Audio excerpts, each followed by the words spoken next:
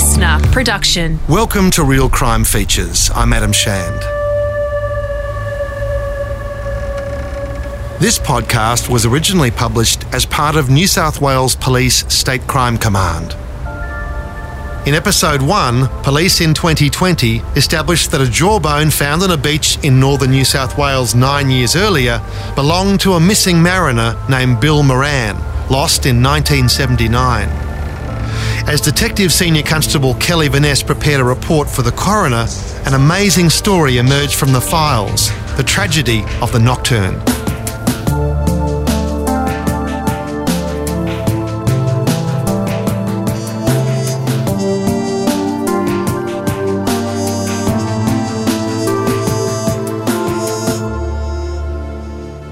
Conditions were near perfect that morning, September 23rd, 1979. A light nor'easter was blowing and skies were clear as the Nocturne left Moreton Bay at 6:30 a.m, headed south to Nelson Bay in New South Wales, a journey of 700 nautical miles. Once the vessel was clear of the heads, the Nocturne's new owner had taken the helm. Billy Moran was literally cruising towards his future. His family had bought a boat business and the Nocturne was part of the dream. Billy was delivering the boat to Nelson Bay. He and his wife Pip were going to run a charter business, taking tourists around the bay. The Nocturne was perfect for that. It was a 45-foot, timber-planked luxury cruiser, powered by two 6-cylinder Mercedes engines. It had a sleek white hull, teak decks, and a spacious green cabin and flybridge. This was a new chapter in the Moran family history, and Bill was ready for it. At 24, he was superbly fit, a champion swimmer and rugby league footballer. His real passion was long-distance endurance horse racing that required the utmost physical and mental capacity. Now he was taking that to sea with him, and Pip, his wife, was right up for the challenge of this new life. They felt lucky and blessed to be on this voyage together. Pip's sister Maria had come with her husband Ray. He was also a Moran, but no relation to Bill's family. Ray was a mechanic and handy with just about everything, which would later prove to be vitally important. Bill needed help getting the boat down the coast. This was actually his first time in the open ocean. He was studying for his coxswain's licence and could handle small boats. For now, Fred Markwell was the master of the Nocturne. Bill's father hired Markwell to bring the boat to Nelson Bay, and Markwell planned to teach Bill the ropes on the way down. At 67, Markwell was a highly experienced sailor with a big reputation. He was a former Commodore of the Queensland Cruising Yacht Club and a multiple winner of the Brisbane to Gladstone Ocean Race, so he understood the risks at sea better than most. The Nocturne might have set off a day earlier, but for Markwell's healthy respect for the sea. On the Saturday, after extensive safety checks, Markwell felt the steering was loose and one engine was overheating. So, with Bill and Ray's help, the skipper spent all morning making adjustments. Then they tested the boat around the bay and briefly outside the heads until Fred was satisfied. Even then, he waited. There was a surf running at the heads in the afternoon, not ideal for this harbour cruiser, and they were in no rush. It was grand final day in the Sydney Rugby League. St George was playing Canterbury. So they spent the afternoon on Moreton Bay listening to the game on the Nocturne's radio. The reception was dropping out at first, so Bill pulled the unit out of the wall and tested all the valves and got it working. Bill was the kind of Aussie guy who could just fix stuff. He'd have a go at anything. Ray was the same. This was his first time at sea also, and he wouldn't have missed it. They enjoyed a meal at anchor and had a few beers under the stars. They talked excitedly about the voyage and the life ahead. They felt like millionaires as they bobbed gently on the tide in this handsome vessel. They turned in early. Sunday was going to be a long day. To modify the steering, Fred had to disconnect the autopilot, which meant that someone had to be at the helm steering at all times. But the three men planned to work in shifts through the night. It would be good experience for Bill. It was going to be a smooth ride with the wind at their backs. In these pleasant conditions, Fred told them, they'd be in Coffs Harbour for a late breakfast on Monday morning. After a few hours ashore in Coffs, they'd set off again and arrive at their destination by late afternoon the following day. Fred Markwell hadn't shared this information with port authorities. He wasn't required to, and he had no reason to. There was nothing on his weather charts to indicate what was coming up the coast towards him. It was a sunny, beautiful day. Ray Moran survived the Nocturne tragedy, and it remains vivid in his memory. I can remember cruising down the coast and getting to near Byron Bay, down that way, and I can remember seeing the clouds. And I said to him then, I said, "Oh, it looks like a storm." Ray voiced his concerns to Fred Markwell, who dismissed them. There was some weather ahead, but not a southerly buster, at least not according to his barometer. He knew these storms that could sweep up the east coast from the south with devastating force. If one was coming, the barometer should have been rising fast. It wasn't. As night fell, the warm nor'easter had disappeared. After a lull, the wind turned around to the south and it came with a chill. Fred could see no lightning ahead, so they pressed on. He didn't know a high-pressure system over Tasmania was pushing a cold front up the south coast of New South Wales towards them. It hit Sydney mid-afternoon with winds up to 90 kilometres an hour. 18-footers racing on Sydney Harbour were scattered like paper hats in the sudden gale. Boats were pulled from their moorings and small craft racing for cover capsized in the choppy seas. The Wales helicopter rescued 3 people in treacherous seas this afternoon when their yacht overturned off Avalon Beach and could not be righted because of huge waves breaking over the mast. A helicopter crewman was lowered to the water where he slashed the sails and helped a man and 2 boys to right the craft and to reach safety.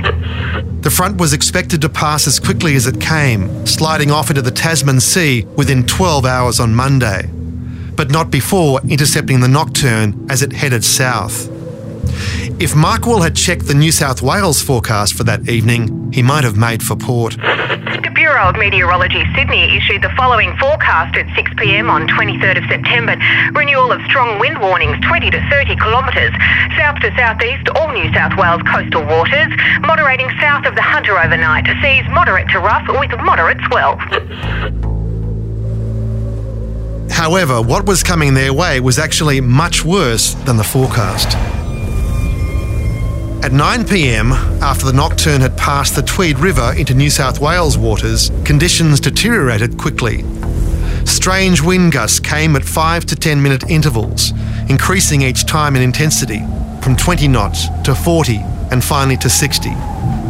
The unflappable Markwell had to admit they were heading into the teeth of a storm. The Nocturne was about 8 miles offshore. Markwell could see the lights of Evans Head Township on his starboard side, but he knew the Nocturne wouldn't make it through the coastal breakers in conditions like this. So he tried coming about and heading back north for safety, but the Nocturne was not made to run before 60-knot winds. The vessel nearly broached sideways and would have quickly broken up had Markwell persisted. In his mind, he had no choice but to head further east, out into deeper waters where they could ride out the storm. Well, obviously the sea started getting rough, and Bill and Pip and Maria got very seasick, and they all went down to the bedrooms and laid down, and I was sitting up in the, I suppose you call it a lounge room. Ray was in the saloon, which had large square plate glass windows on 3 sides set into plywood and aluminium frames. At 10:30 p.m, Maria came up from below to join Ray. He was stretched out reading a book by Stephen King. And I was sort of lying on the lounge. Then I heard one. I thought it was a plane or something. What's that noise? And it was a big rogue wave, and it just smashed the windows out of the room I was sitting in.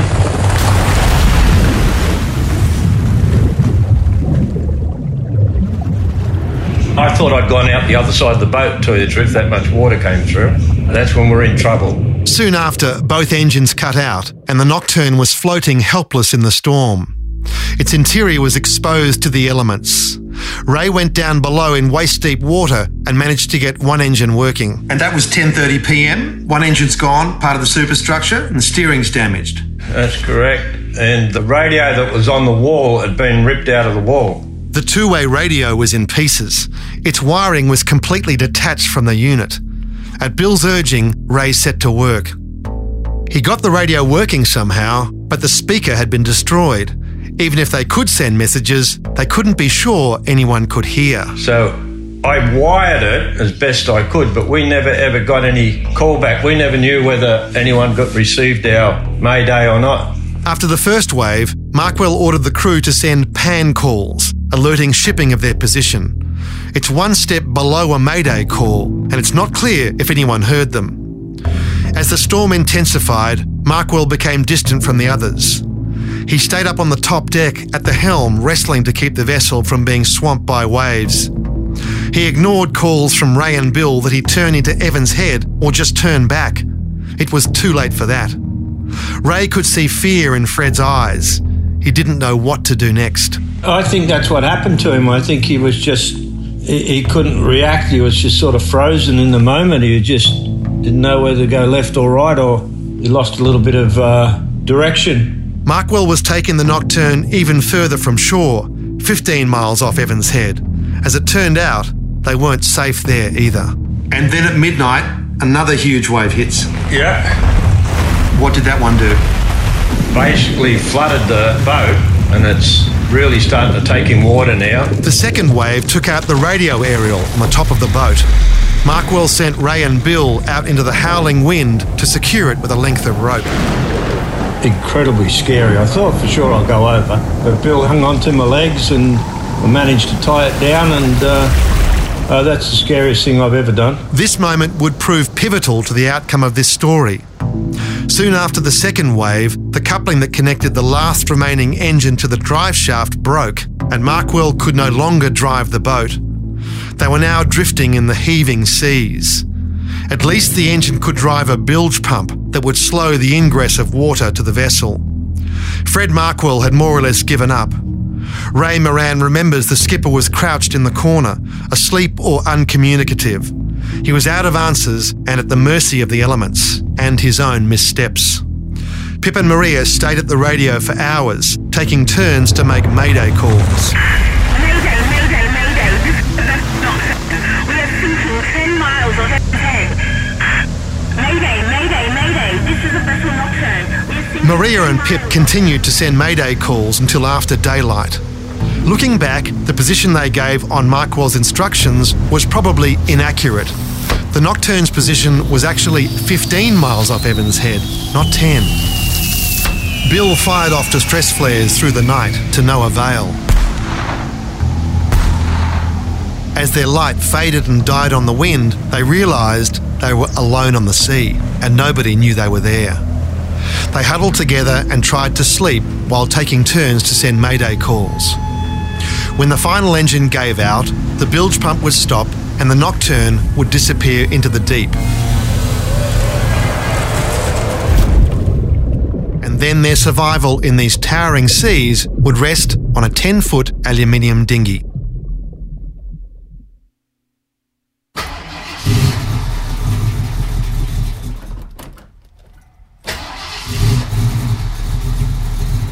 This is Bill Moran's younger brother Martin and his beautiful 1965 Ford Mustang. Yeah, I've done 12,900 miles. Martin was 18 years old when Bill went missing. He's just turned 60. Was Bill into his cars as well? Oh yeah. What did he have back in the day? He had a GTR Tirana, purple and black, 73 LJ. It was around when Brocky was winning the Bathurst. The Moran boys were into cars and horses, and Martin has kept up the tradition. Well, years ago, me and Dad were in race horses when he was alive, but I do a lot of endurance racing and breed my own horses, and yeah. And you still ride today? I don't like to skite, but I've had 2 wins and a second this year, and I was coming first in New South Wales up until a couple of weeks ago because I didn't go to the state championships. And your brother Bill was also into that? He was into that 50 odd years ago. Yeah. Yeah. What sort of bloke was he? Probably 54. He was a great bloke.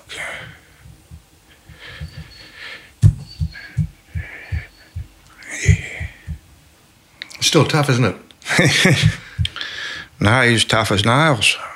Yeah.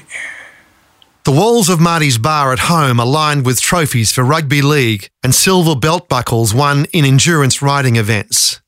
Bill only had time to win a few, and Marty's kept them for him all these years. No, but Bill was a champion swimmer and champion footballer and a good horseman. But, I remember Nundle paid him to go out there many years ago, and he had 6 games and broke his leg. And he won best and fairest in the group. So, that tells you. You played footy together? Yeah. What position did you play? Well, when we went into Nelson Bay, they threw us both in the second row. Brothers in arms? Well, I suppose he'd be more of a mate. A brother and a mate. There's a hint of regret in Marty's voice, like things might have been different had he been on that boat with his brother. Yeah, well, I was basically wanted to go on it, but I declined. Why is that? Probably fear more than anything. Did anyone think, this might be a bit dangerous? Was there any discussion like that at the time? No, well, there wasn't any problem really because of the big name skipper, and everyone seemed happy. But I was just that way. I wasn't happy to go on it. Marty's got a portrait of Bill and Pip taken at their wedding in 1978. Bill's arms are wrapped around her protectively. She's about to launch the bouquet. She's making a joke, and Bill is just beaming at his pretty wife. He's tanned and solid with a shock of wavy hair. Marty looks like an older version of Bill, tough and dependable, the very image of resilience. If anyone could make it home from the Nocturne, it would have been Bill Moran, with or without a boat. Oh, God, I can remember him telling me that they used to swim up to 10 miles a day. He was a sprinter and a long distance. He would have had a crack, right? He would have had a red-hot crack, I reckon. Oh, you're not wrong.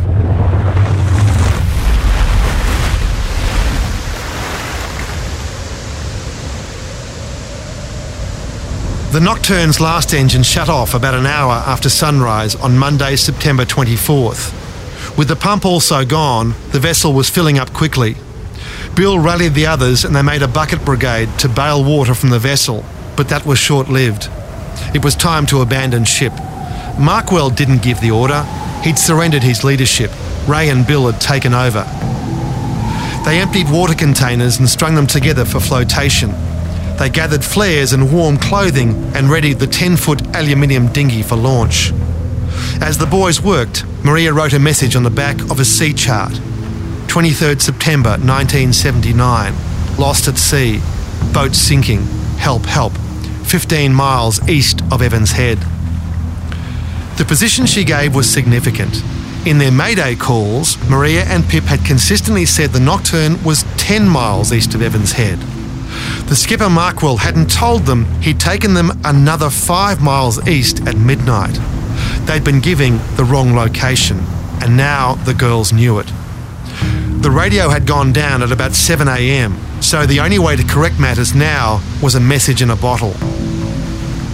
Maria sealed the bottle and tossed it over the side 10 minutes before they went down. Bill was the last one off the Nocturne. He held the dinghy as the others clambered aboard. Then he jumped in and cut the rope that tethered them to the Nocturne and pushed away from the stricken cabin cruiser, which was listing at a 60-degree angle, its top deck awash and sinking fast. The 5 castaways were crammed into the dinghy, which was hopelessly overcrowded and precarious. They all knew this wasn't going to last long, and within 10 seconds, the top of a huge swell broke on them and overturned the craft. They were all pitched into the freezing ocean.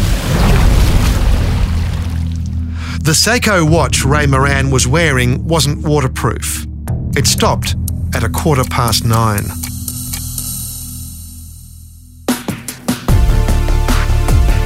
State Crime Command is produced in collaboration with the New South Wales Police Force and Real Crime Australia. Written and produced by Adam Shand. Executive producer Grant Tothill. Original music and mixing by Matt Nikolic. The associate producer is Sarah Grinberg. Research by Nolly Way Shand. Digital producer Jack Shand. Listener.